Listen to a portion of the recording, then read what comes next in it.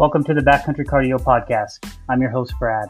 This podcast is all about the outdoors, fitness, and most importantly, living the best life you can, both physically and mentally. I love finding people who strive to be their best at anything they are taking on, such as running, weightlifting, cycling, hunting, you name it. I want to hear their story, and hopefully it gives us all a chance to take something away from it and apply it to ourselves. So sit back and enjoy the show.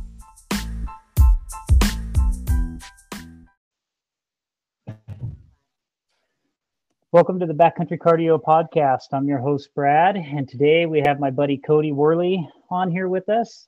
Cody is just an awesome guy. He's a avid bow hunter, loves bow hunting like diehard, really into marathon running. He's got a marathon coming up in June, the Steamboat Marathon. He lives here in Colorado, as do I.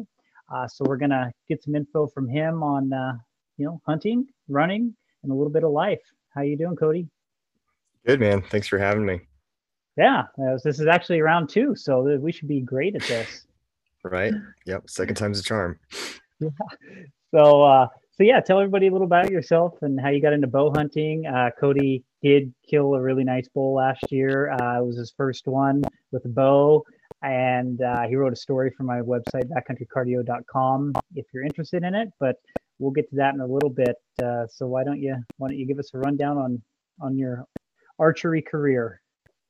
Yeah, well, it's a short one. I just got into bow hunting in 2020. Kind of leading up to that, I've always grown up hunting. My dad was the main one that got me into it. So grew up rifle hunting, then muzzleloader. And in 2018, I hunted a muzzleloader season. I hunted every day of the season and did not get a chance to fill that tag. So I was like, I need to be able to hunt more. So that was kind of the leading up into archery hunting, and started looking at used bows, picked up my first bow before COVID hit and, started getting it set up. And then as COVID hit and, we got slower and slower with work, I was kind of really able to apply myself and I think kind of break some of that learning curve with just a lot of practice and self-research. And I'd grown up like with my dad archery hunting the last 10-15 years. So he was a traditional archer and I had a longbow that I had shot, but this was my first compound, and pretty much that was it. Fell in love with archery as an entire sport. And I often think that, man, even if I didn't ever get to go hunting again, I would be just happy shooting my bow and playing with archery stuff. It's definitely, for me, it's like two different loves. I have backcountry hunting and then I have archery. So getting to do both together is, obviously my favorite, but I love both of those things equally, separately. Yeah, I mean, archery hunting is such a sport where you can have a camaraderie with it easily and enjoy yourself, right? Have you ever been to like a tack competition or anything? I haven't. I'm looking to do tack this summer. For me, it's just the challenge. I was really humbled my first year bow hunting because I was going into it thinking, I have a really good area. I have put all this work into getting everything dialed, and man, when the rubber met the road, it was an undertaking.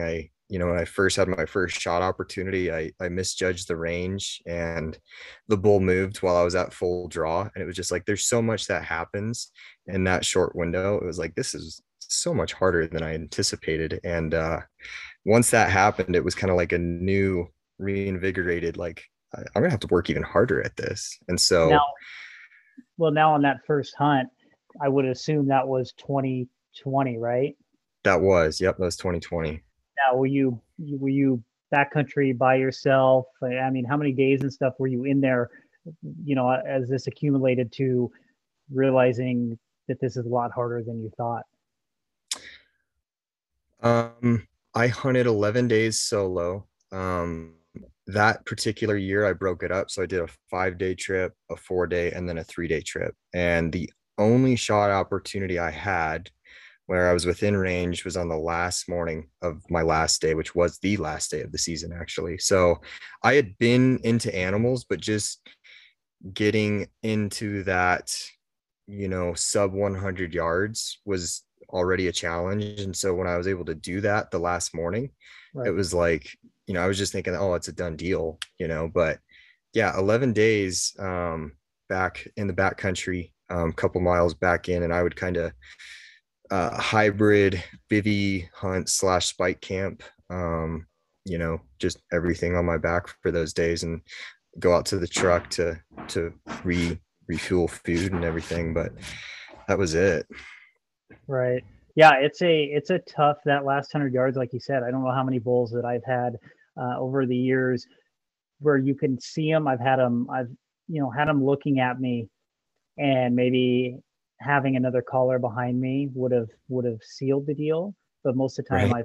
I've called in bulls solo, and it's like once they kind of are looking for that elk, in my experience, unless you're really good and you have a lot of tricks in your bag, I've always gotten busted. Like it seems like they just come into that range, and they don't smell the elk, they don't see the elk, and they get out of there. So, I would imagine that a lot of these hunters that kill bulls year after year, they're out there a ton of time, like the whole season for archery, and they also have a lot of encounters.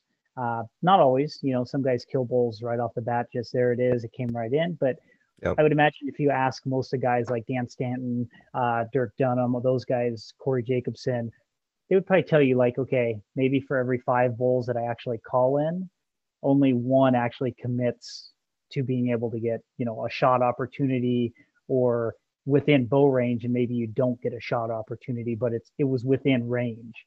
So yeah, it's a tough thing to do. Well, I think that's why my dad always used to say there was like the 3 P's of hunting: patience, persistence, and positivity. Mm-hmm. So if you have multiple shot opportunities and you're too hard on yourself, which I encountered that this year, or 2021, where I missed a bowl. And if you can't shake the dirt off and get your head back in the game, your hunt is really going to suffer. And that is really, one of the things that I think can make a guy successful or not is, can you kind of recuperate and get back in the saddle after something like that? Because you're right, you're going to have multiple opportunities, and it may be, you know 5% of the time that it's going to work out. So it may take all those times for you to figure it out, and for things to fall into place. Absolutely. And I think, most units are probably hover around like 5 to 8% success for archery or under. I know the unit I hunt, the success rate's only like 4%. And I've never looked to see if it's actually private land is not included in that. But success with the bow is really, really low, and is overall, unless you probably draw a trophy unit, that takes 7, 8, 9 years. So you hear the stories all the time when you're talking to other hunters, oh man, I got into this bull, we were bugling back and forth, and it's such an awesome experience. But typically, most of the time, it ends with, but he didn't come in, he Yeah. hung up, the wind turned. So, staying positive with anything, not just hunting, if you want to be successful at it, ultimately is what you have to do. Yeah. So yeah, so I guess you had this frustration the first year. Now take us into your success year. Yeah. So my plan for 2021 was, instead of like breaking those trips up, I was going to go straight for like 10 days. Not necessarily 10 days in the backcountry, but take 4 or 5 days of food, come out, restock, and then go back in. But I didn't want to drive all the way home. I live in Denver, so it would be a couple-hour drive for me to go back and recuperate. So I spent a lot of time driving back and forth the year prior. Right. So the name of the game in 2021 was just stick with it until those 10 days are done. And it took me until the morning of the 10th day to seal the deal. And I had started, off by hunting with my dad, towards the beginning of the season, and he went back into town. He's a firefighter, so he had to go back on shift, and just the ups and downs of the roller coasters, of being a solo hunter. I love it. I don't really know if I could hunt with anybody else, besides just being solo or with my dad. Um, because I don't know, there's a certain appeal to it, and you get to make the decisions. And but it's hard too to stay back there and keep your head in the game. So um yeah, I don't know if people want to hear the story, the best thing to do is to read it on your website for sure, just because it is a long one.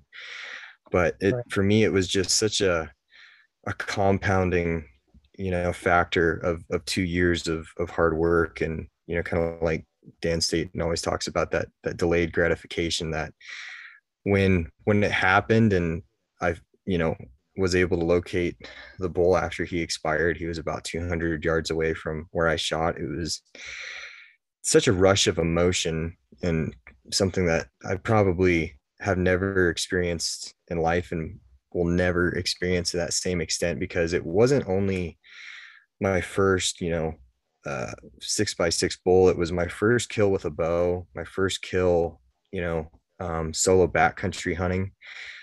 So there was just so many firsts, and it was just like, that's why I called that story the impossible story, because you hear guys talk about all the time, oh, you'll never kill a bull, as your first archery kill. You're probably better off trying to kill, a bear, or, pigs down in Texas or something, get reps. But I was pretty determined that I wanted to give it my all, just because I love elk hunting so much. And it was kind of do or die for me. So it was like, it didn't matter to me if it took 10 years or 1 year. It took two. But that was important to me, was to see it through with a bow. So that was, one of my biggest accomplishments, I guess. Now, when you were out chasing these elk solo, like what are you doing? Are you trying to spot and stalk? Are you bugling every 5 minutes? Are you cow calling cold? I mean, what are you doing? Take us through that. Every trick in the book, man. I'm not a huge caller. I am more of a spot and stalk hunter. So I would throw out some locate bugles, but when it really came to moving in on a herd, I would kind of keep quiet, just because I wasn't too confident in my calling abilities. Hmm. Um, so the morning that I located that bull, they were really high in elevation, and I heard him bugle as I was climbing to go to an area that I thought might be a good area. I had no prior knowledge that he would be there the night before, which I've done that before, located bugle at night as you're walking back to camp, and you kind of have a game plan. I was Hmm. just moving up in elevation, kind of thinking, I'm going to go check out these avalanche chutes. It's as good a spot as any. And I was just getting to the point where I was thinking, like, man, if I don't hear anything, I'm gonna turn around, change a plan, and go, maybe back to other areas I had been into elk. So I heard him first, kept covering ground, and he was a ways away. They were about 800 to 1,000 yards when I heard him, but he was very high, so like that noise carried very well. And I actually didn't even see him. I saw some smaller bulls, but it was like, anything was game time after 10 days of being in the backcountry. So and then once I located the herd and moved in, I let out a couple cow calls, just to kind of locate.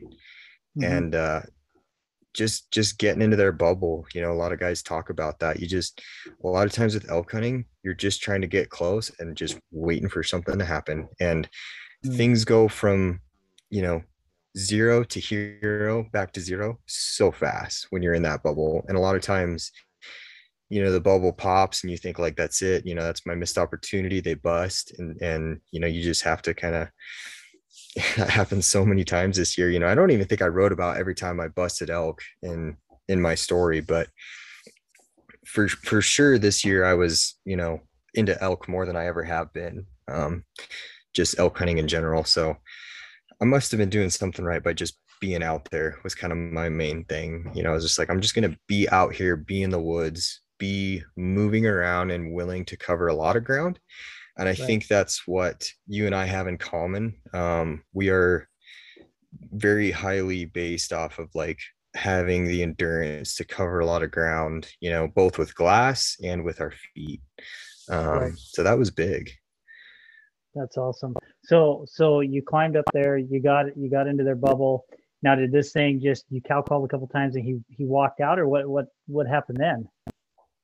Yeah. So I cow called and he bugled. I didn't know it was him. I knew there was bulls up there, and I got to the edge of this meadow. There was a 40-yard gap between me and another patch of trees. And pretty quickly, once I got to the edge of that meadow, I saw movement and I could see a cow and a calf. They were kind of milling around, and I was so close in their bubble. I'm like, they're gonna see me. The calf is kind of moving quickly, playing, and I was like, oh, she saw me, because she kind of takes off. And then to my right, I just see more movement, but I pick up movement of antlers, coming through this channel in the trees. And as soon as I see the antlers, and he's only 10 yards back, from coming into the opening, I go ahead and I draw, but it's just like, it's so clear in my mind. Like, he just had this swagger, like walk, just like slowly rocking back to side.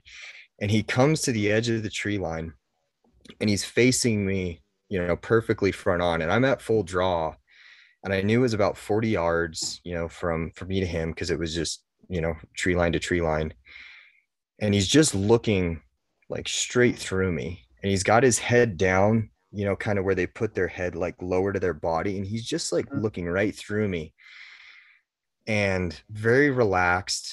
And I remember feeling my heartbeat, and it felt like it was going, a mile a minute. And I just remember regaining my composure and telling myself, like, I'm not going to let, I'm not going to psych myself out. I'm going to control my heartbeat and just wait and see what happens. And he's looking at me, and he goes and he turns slightly to his left, and he offers me just a quartering two shot, and that arrow breaks, or that shot breaks. And I watched that arrow bury, straight up to the fletchings. I shot a lighted nock, and he turns the opposite direction and runs straight down the hill.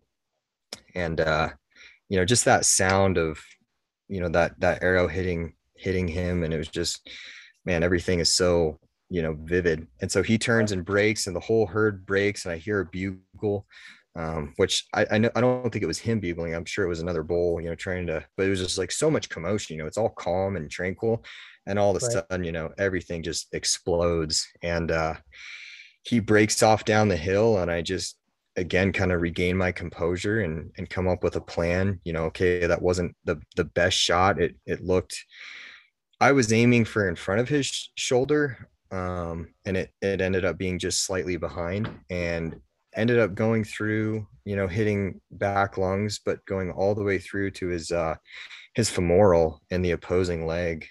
Just Okay. really good arrow build.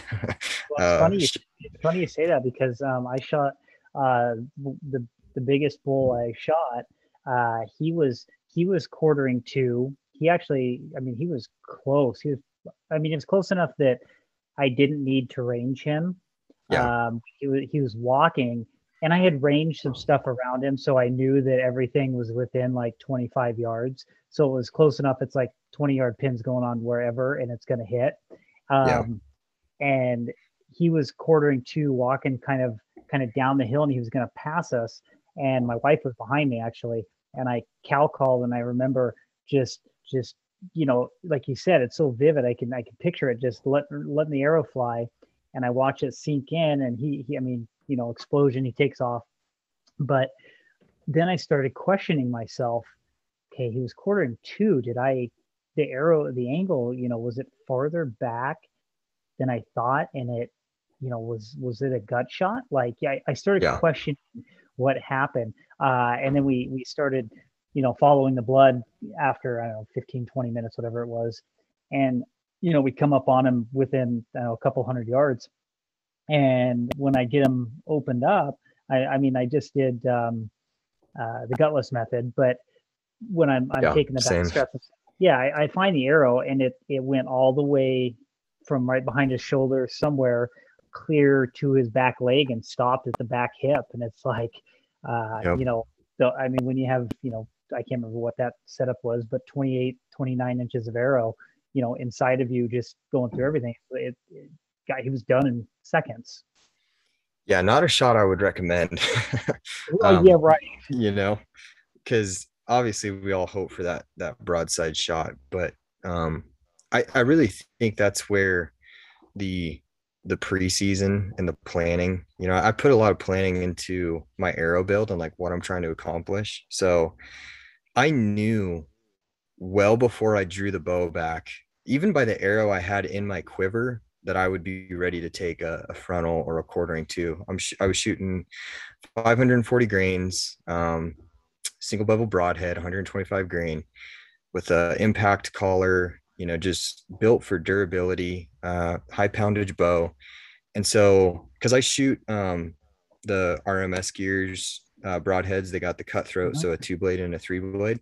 I had Yep. 3 blades in my quiver, and like that is what I would have pulled out if I had that perfect broadside shot, and could kind of make that decision. But I said anything coming, frontal or into me, if I wasn't sure, I was going to go for those single bevels, just because of the penetration factor. And I mean that arrow went all the way through all of the muscle of his back leg and was literally just, it was the hide that stopped it, because that's how I found it. I found a blood spot on the hide as I was skinning out that back quarter. I'm like, what in the world is this, Right. and found that broadhead, receded into the muscle a little bit because it had broke at the fletch, because I found the fletch like 20 yards, from where I shot him. And then Hmm. it broke right at the back of my insert, which was, about a 2 inch post from Ethics Archery. So yeah, I definitely trying to advocate, like, you're going to get out of your season what you put into it beforehand. And devil's in the details for sure when it comes to bow hunting. Like, everything has to be, you have to be confident in your setup for sure.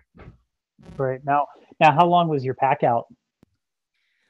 um it was about 2.5 miles straight downhill to the truck.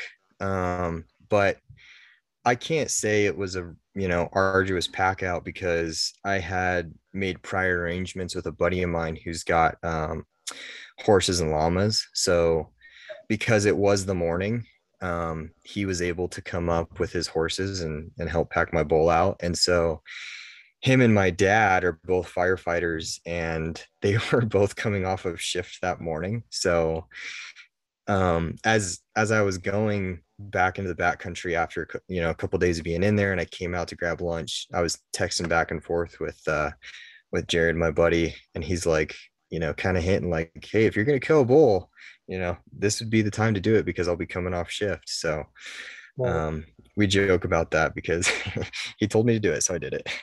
Right. So I guess my question would be, since you didn't have to pack the bowl out, if what is one thing you would recommend to new hunters, beginning hunters that are gonna take on the challenge of something like you did, being in the backcountry for that long, as far as gear goes, or safety equipment, something. Obviously, we all want the best of everything, but sometimes it's not possible the first year to say, okay, I'm going to buy, $12,000 in gear. So what would you kind of recommend, like your biggest starred products? You're like, hey, without this, my time back here wouldn't have been as enjoyable or as comfortable. um yeah, the first thing I would say is you have to find that balance between buying good gear, but then also leaving yourself time to test it. Mm-hmm. So if you blow all your money on gear and you don't leave yourself any vacation time or time to go out and do some scouting trips, then the best gear in the world isn't really going to be good if you haven't tested it. But I think the top three for me would be, my boots. Have really good boots. I'm a stiff boot guy. I like the Crispies. This year I really like the crispy Brickstalls. Mm-hmm. A good pack, and get familiar with carrying weight in that pack.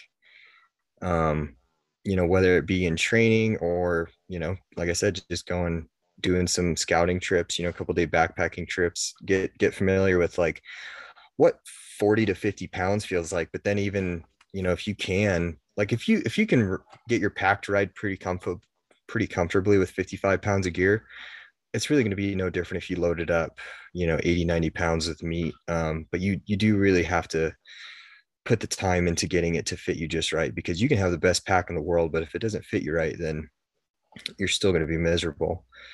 Right. Um, and then as far as like camp gear goes, I just like I've used a jet boil for years. I just try and keep my gear in working operation.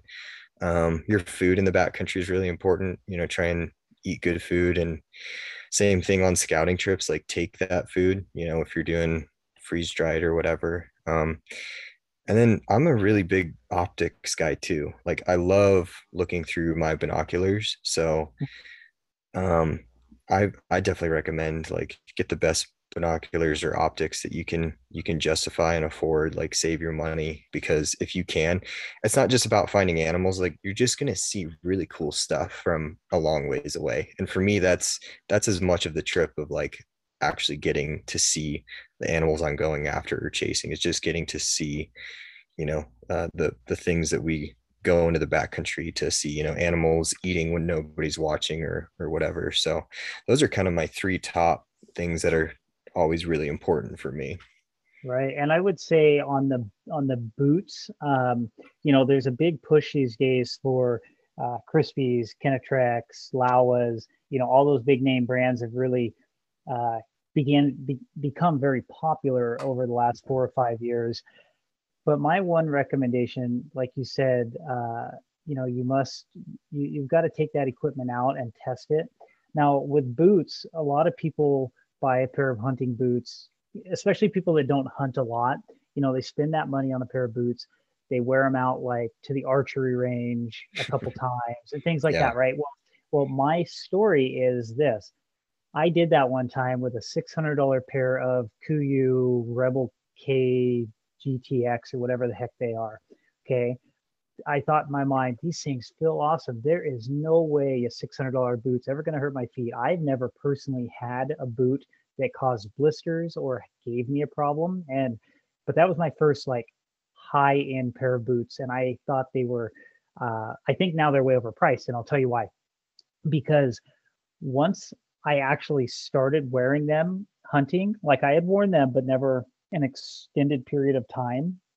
Once I started hunting a few years ago with these boots on, like probably 5 or 6 hours into the day, they were so tight on the front of my feet, like they were cutting off circulation. I Yeah. couldn't feel my toes. Like I had to stop every like hour or two and take my feet out of my boots, or I Oh had to leave them man. extremely loose, like Yeah. not even tied, basically.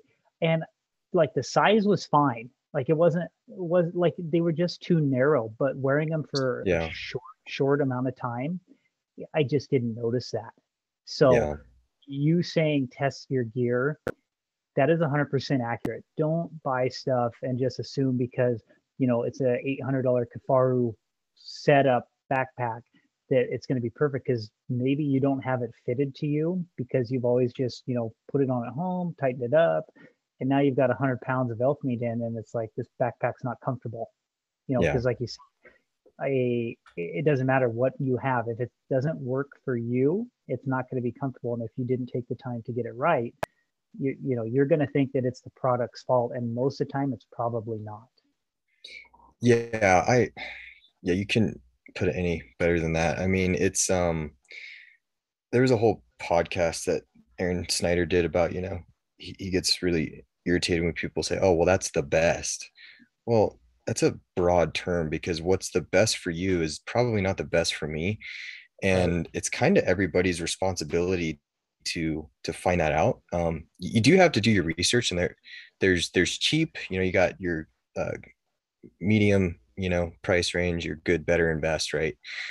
Most of the time the best is going to be, your high end quality stuff is going to be really good. Like I did buy a pair of Kenetrex 2 3 years ago, Hmm. put them on the store. I was kind of like, I don't know, they feel stiff, which they are, but they were $400, so I'll buy them. They should be pretty good. You know, probably one of the most comfortable boots that I've ever had out of the box, and I never had blisters or anything. So it's like if you have the budget and you're trying to decide on the $200 pair of boots or the $400, I would get the $400, and you still, it's up to you to test them. And if they don't work out, then man, that's a tough pill to swallow. But you have to be persistent. You have to be able to try other stuff. And Right. like I was texting you earlier this week, like the used market on hunting gear and all that stuff, it's there. If you put the work in and you're diligent, like you're not going to get what you put into it. But if you paid $300 for a pair of boots and you get 200, okay, you're out $100, but that's a lot better than being out in the backcountry with a miserable pair of boots that you can't walk a mile in. Right. I mean, if I still have those Kuyus, I'm actually going to try and sell them now that Yep. we've talked about this. I've been meaning to. They just didn't work for me. But the best pair of boots I ever had were a pair of a Solo, which is a fairly popular brand. I think they're made in Italy or Europe somewhere, Yeah. and you can buy them a lot of places. But I picked these up at Sierra Trading Post, and they were like $170. Oh yeah. And Sierra Trading Post always says, oh well, they're normally like 375, whatever. But Right. that was without a doubt the best pair of boots I've ever had. And you're never, if you brought up names like that around like a lot of the hunting community, and it's not Kenetrek, Lawa, Crispy, guys are like, well, you don't wear those. But those are Solos for me. They were the most comfortable boot I've ever had. Never leaked anything, and I ended up getting them melted on a fire. Was the only reason I had to get rid of them, and then they didn't make them anymore. But Oh, but but like that, I've had other boots. I've spent big money on boots, but those ones for me, I would buy them every chance I could get from here on out if they still made them. yeah. Yeah. And you do have to be able to, if it's not broke, don't fix it. Like I Right. definitely dance with that as well. Sometimes I do think like, oh, I'm changing too much, and but I don't know, man. That's like I told you before, I'm a gear guy. I love playing with gear and seeing, trying different stuff. Right now I'm looking at a MSR reactor stove right next to my, old and trusty jet boil. And they're both I, good stoves. They're both going to work, but I don't know. I like to, that's part of the fun for me. yeah, I mean, I've went through tons of stoves. I mean, I don't do it with really expensive stuff, but like stoves, things like that. I would say my price budget for like constantly buying a new thing is probably like around that $150 range and Yeah. I mean that in the sense of like, okay, if I bought a Kafaru pack this year, I'm not going to buy another pack next year. I'm going to, unless it was something out of the ordinary that just did not work. Yeah. But like with stoves and headlamps and things like that, oh, I've bought like more than I can even count. But I have a MSR wind burner, and Hmm. dude, that thing is awesome. I have the 1.8 liter can, which is massive, Mm. but I love it because I can cook at night. I can boil like 16 or 18 ounces, 20 ounces of water. I can have an extra 16 ounces of water for a decaf coffee at night when I'm sitting in my tent, and it's just, I love having this giant amount of water I can do all at once. Where with the jet boils and stuff, I haven't looked into them recently, but typically they think they max at like 20 ounces, I thought. Yeah, I mean, and there's always that fill line that they tell you Mhm. not to go past. I don't know. I've burned myself with boiling water in a stove, so I don't recommend doing more than that fill line recommends. Right. Yeah. But the wind burner, the 1.8 liter, I think its fill line is like 40 ounces or 36 ounces or something Sheesh. like that. It's Yeah. massive, but I Should mean, be it's called the still, fuel burner. dude, it still boils it quick, man. I've never run out of That was good. fuel. So anyways, you said you're talking about the reactor, and I recommend maybe checking into that one too. They're really good, and they're similar design the way they work. But anyways, before we get too crazy here, so Cody, you're running the Steamboat Marathon June 7th. Yeah, somewhere in there, whatever that Saturday is is race day. I think it's like, yeah, 5, 6, or 7, but beginning of June. Okay. So Yeah. so right now, how many miles a week are you running preparing for this? What are some workouts you've been doing for the listeners? And kind of be specific maybe on some of the workouts, because my thing is running. Obviously, that's how people are finding me, backcountry cardio. And I believe in training more than just running. Like there's a lot of guys in the industry, hunting industry, that just run. Like Cameron Haynes, he's not doing workouts, he's just running. Just running. Yeah. Right. Where I think it's much more important to actually train like an athlete. So give us a rundown on what you're doing, what kind of training you're doing, and maybe a couple workouts that stand out in your mind that you've done. Yeah. So the training that I'm doing, I just found a plan online, that fit my fancy based off of like what I wanted my marathon pace to be. And currently, the week that I'm on calls for 45 miles total. So I've kind of been around, that probably 35 to 45-mile mark, pretty consistently in the weeks leading up. It seems like the volume is increasing, week by week. Mm-hmm. Last week was a faster week, so it was less miles overall. Um, and kind of had to reevaluate, my training strategy. I was trying to hit a certain pace and a certain amount of volume. And with it being the first year I've ever trained for a marathon, had to have a little bit of a come to Jesus, talk with myself that I was probably just overreaching a little bit. So this week has been a little bit of a back off week for me.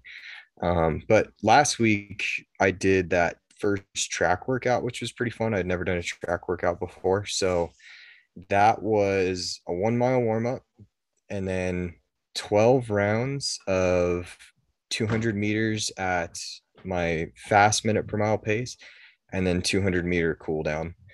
So it ended up being about 5 miles total with your 1 mile warm up and your 1 mile cool down. And then those speed workouts are interesting to me because you're pushing hard for that short period of time, which is foreign to me because I come from a bodybuilder weightlifting background, so I'm used to those short bursts, but it's a different type of exertion. It's a different type of you know uh pain that you're feeling, and that's been not my favorite. As you and I joke about that, I'm not a speed guy, but there is something about pushing yourself for that short period of time. But there's a fine line too where I can push myself for sure a little too hard and then leave not much in the tank for the rest of the week. So that's been a balancing act as well. I have to push, but I also have to remember that it's a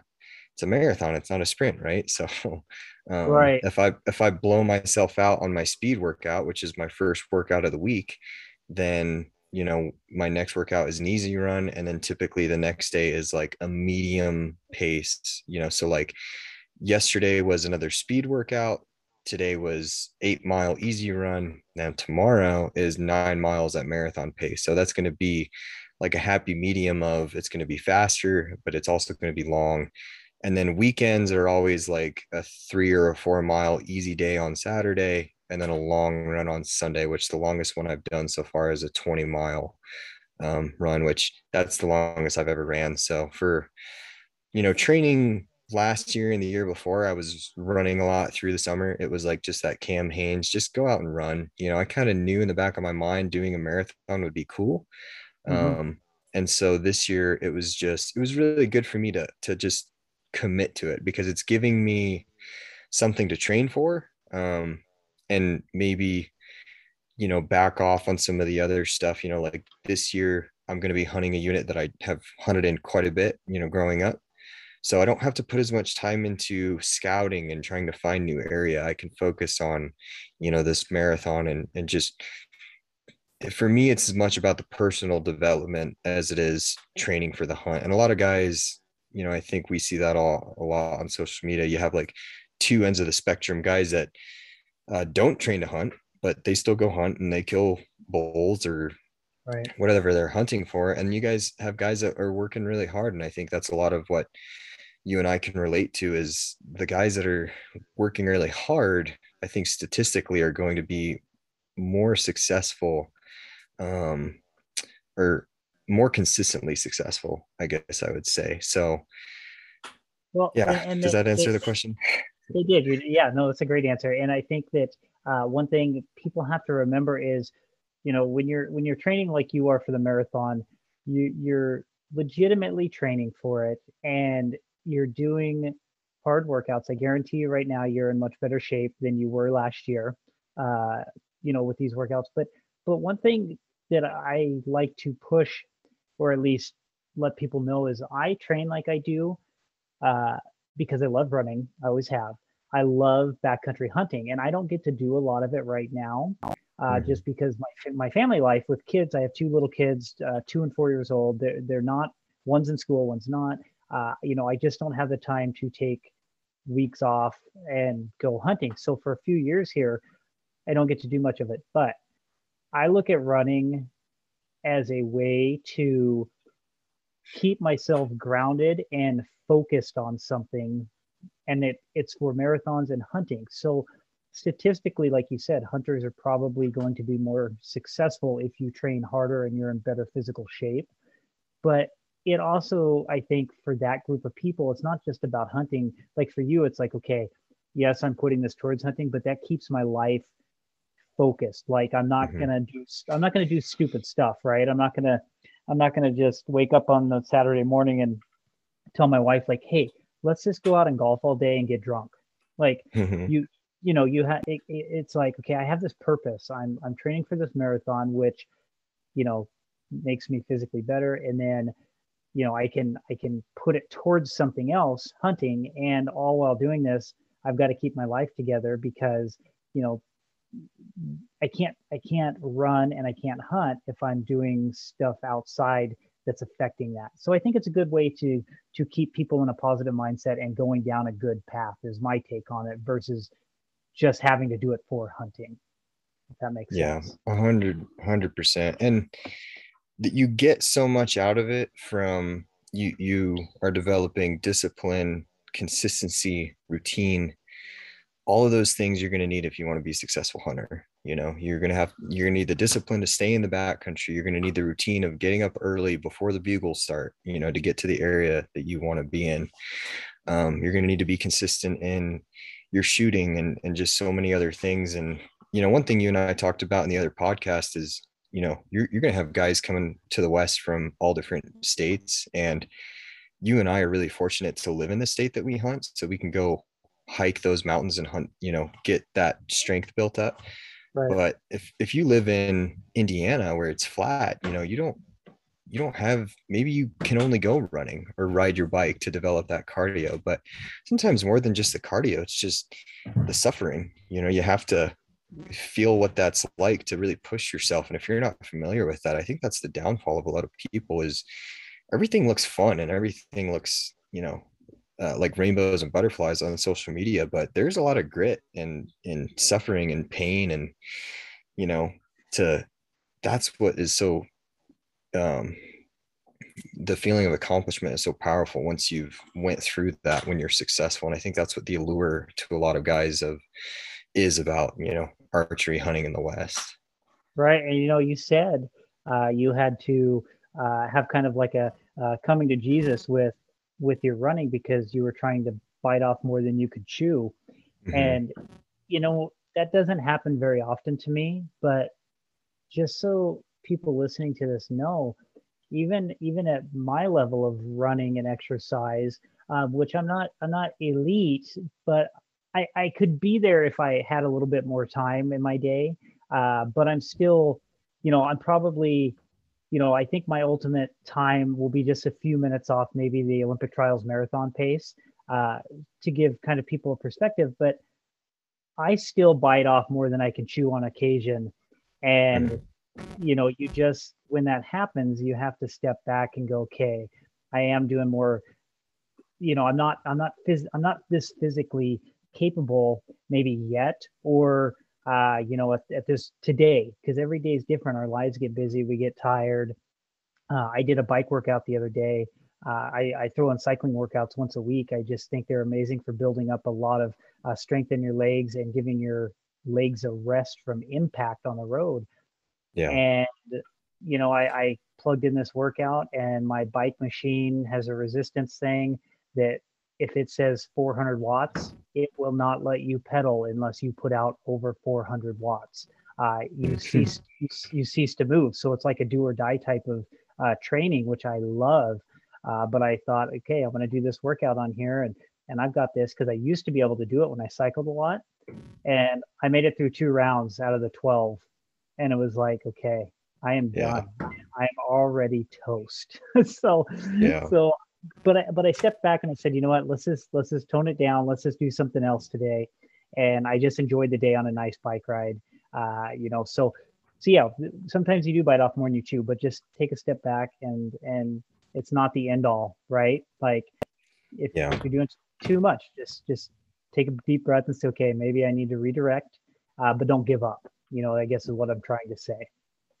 I think it's important to have goals. That's kind of like in a roundabout way what we've been talking about. Like for me, this marathon is a goal, but I think it's really important to have goals that are just a little bit scary to you, Mm-hmm. maybe. And that's kind of like what I had to decide with this marathon. Like when I started the training, I was like, okay, this is kind of where I am. This should be my pace, but I think I'm going to push a little bit more, to do it at this time, because that kind of scares me. And if you're not afraid of the goals that you're setting, then I think you're kind of selling yourself short on your potential. And you, like I said, that's where that fine line comes in of like, you have to do the work. And once you get doing it, kind of evaluate and articulate a plan of attack. But you can't do that until you're like, wasn't able to do that until I was like 8 weeks into this training plan, and the volume, I'm like, man, I can barely get through the workout I'm doing right now. And this is the first one of the week. So it was like, okay, I'm going to have to reevaluate. I still want to accomplish this marathon. And at the end of the day, my biggest goal is to leave everything I have out on the track or on the road, race day. So that's, going to be, the end goal. But that's the whole thing about why, I think it's important to scare yourself a little bit when it comes to goal setting. Right. And I think, you texted me the other day, and you kind of bringing up some injuries you're having. But one important thing for people to remember that have never ran before, and are going to consistently do it, and you may be able to relate a little bit more because you've actually started training, which is another, level of intensity. But you will feel good typically the first like week, right? You're like, man, I'm Mm-hmm. doing good. I'm feeling good. But with running, it's like all that impact on your legs really starts to show up maybe 2 and 3 weeks down the road. And Mm-hmm. all of a sudden it's like, man, my knee's really hurting. I'm getting shin splints now, because I couldn't tell you how many people I have talked to or messaged me that, hey, I'm buying these new shoes. I'm going to start running. And then you talk to them 4 weeks later and they're like, oh, my knee's killing me. My shin splints are just so bad. Uh, and it's important to understand that when it comes to running, that impact on the ground, you need to start slow. Like, even if Mm-hmm. it's starting out at 2 days a week, do that for a month, 3 days a week the next month, 4 days a week the next month, like whatever you're trying to do. Maybe you'll never want to run 4 days a week, but Yeah. if you start off right off the bat, like the first week, I'm going to run 4 days, you're probably going to feel good. And you're thinking, oh, this is great. I'm going to pick up the pace a little bit. But a few weeks down the road is typically when those injuries start to show themselves. So really take it slowly if this is something that's new to you. Yeah. That's one of the best things about running is the barrier for entry into running is very low. All you have to be able to do is move your feet, right? Right. Um, but you can take it to whatever levels you want. I see the times that you post. I'm like, geez, yeah, this guy's built for running for sure. Right. But you can't, comparison is a thief of joy. So it's like, you have to take that with a grain of salt and be like, all right, that's where he's at. But I think, it's like, as long as you're willing to work hard and, just push yourself. But if you're pushing yourself to, like we're talking about, just overtraining, which it is a thing, don't let Cam tell you differently. Right. He's at a different level. Yeah. Yeah. But Overtraining is definitely a thing. But I will tell you my one pet peeve. And for anybody listening, I I do not ever want to hear if you tag me in something with running saying it's not very fast, but like I don't care how fast you Right. run. It's Yeah. like you're instantly putting yourself down. Well, don't do that. Like, you Yeah. know, you don't need to justify why you run a 10-minute mile. Maybe you're not a runner and maybe you're overweight right now in your life. I mean, there's a lot of aspects that are going to slow you down. But don't degrade your effort you just put into it by saying it's not very fast, but it drives Mhm. me nuts when I hear that. I'm just like, to me in my mind, I'm happy that you ran. If it's a 15-minute mile or a 6-minute mile or a 5-minute mile, it's all the same. Everybody hurts the same, just at different speeds. My 5-minute Yeah. mile hurts like your 8-minute mile, or whatever. Right. Um, Yeah. it's just different. So don't degrade yourself by saying it's not very fast, but or man, I'm really slow, but I did it. Don't just hey, you did it. That's all that matters, right? Yeah. Yeah. So, 100%. so yeah, I think you are gonna kill it in your marathon. I think you're gonna have an awesome time doing it for your first one. Steamboat is amazing. I'm sure you've been there 100 times. Do you know where the course is at? Um, I know it starts, I think, north of town, and it starts, at a higher elevation and goes down. So I'm not 200, like I haven't been to where the course is, like on the road that brings you into town. It's not on, like the highway running east and west, which is always what we drive through. Okay, 40 or So whatever. Yeah. yeah, I know. I think it's like Twin Lakes that it starts at, and then you end up in town. So I don't know. It starts 26.2 miles up some road, and you end in Steamboat. So Awesome. yeah, Well, we wish you nothing but the best, Cody. I think it's going to be fantastic. Once that race gets done, definitely, I'll know, but tag me. I wanna post it. I want to share it. Um, Cody, what's your Instagram handle so people know how to find you? um, it is. Oh, I better. I think it's. Let me just double check. Cody underscore in the woods is my Instagram. So my last Okay. name is Worley. It means in the woods. So I don't know. I thought it fit. Try to be Awesome. clever, right? Awesome. Yeah. So I'll also put that in the notes at the end, so everybody can find him. Cody, I really appreciate having you on here. I thought this was an awesome conversation. I think you brought a lot of insight to people that don't normally train like you do. Like we've said, a lot of people just run to run, but you've taken it to the next level, and you're actually doing these training sessions in running, which I think if more people did that would open up a whole new level of fitness for people in the hunting community. So I applaud you for that, man. Yeah, of course. Thank you. It's been a journey. Appreciate all your help thus far. And I think it was a pretty neat coincidence because when you first reached out to me over social media, asking if you could share the story of, my 2021 hunt. I think I hadn't signed up for the marathon. I don't know. You didn't know that. So it's like, it's cool that and I didn't sign up the marathon because of the, Right.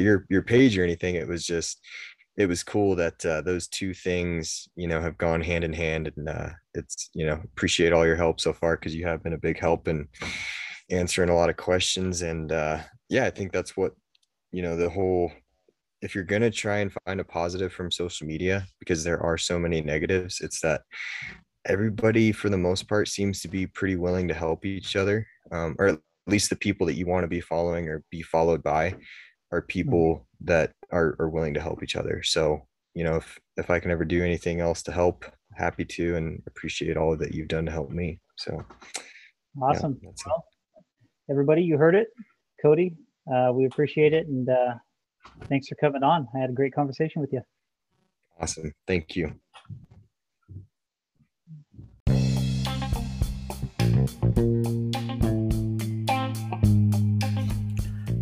Thank you for listening to the Backcountry Cardio Podcast. I'm your host, Brad. Today's episode was with Cody Worley. His Instagram is Cody in the Woods. Cody is an awesome, knowledgeable guy when it comes to anything in the mountains, so definitely look him up. And like usual, you can find me either on backcountrycardio.com, which is my website, or at Instagram at backcountrycardio. Thank you again for listening.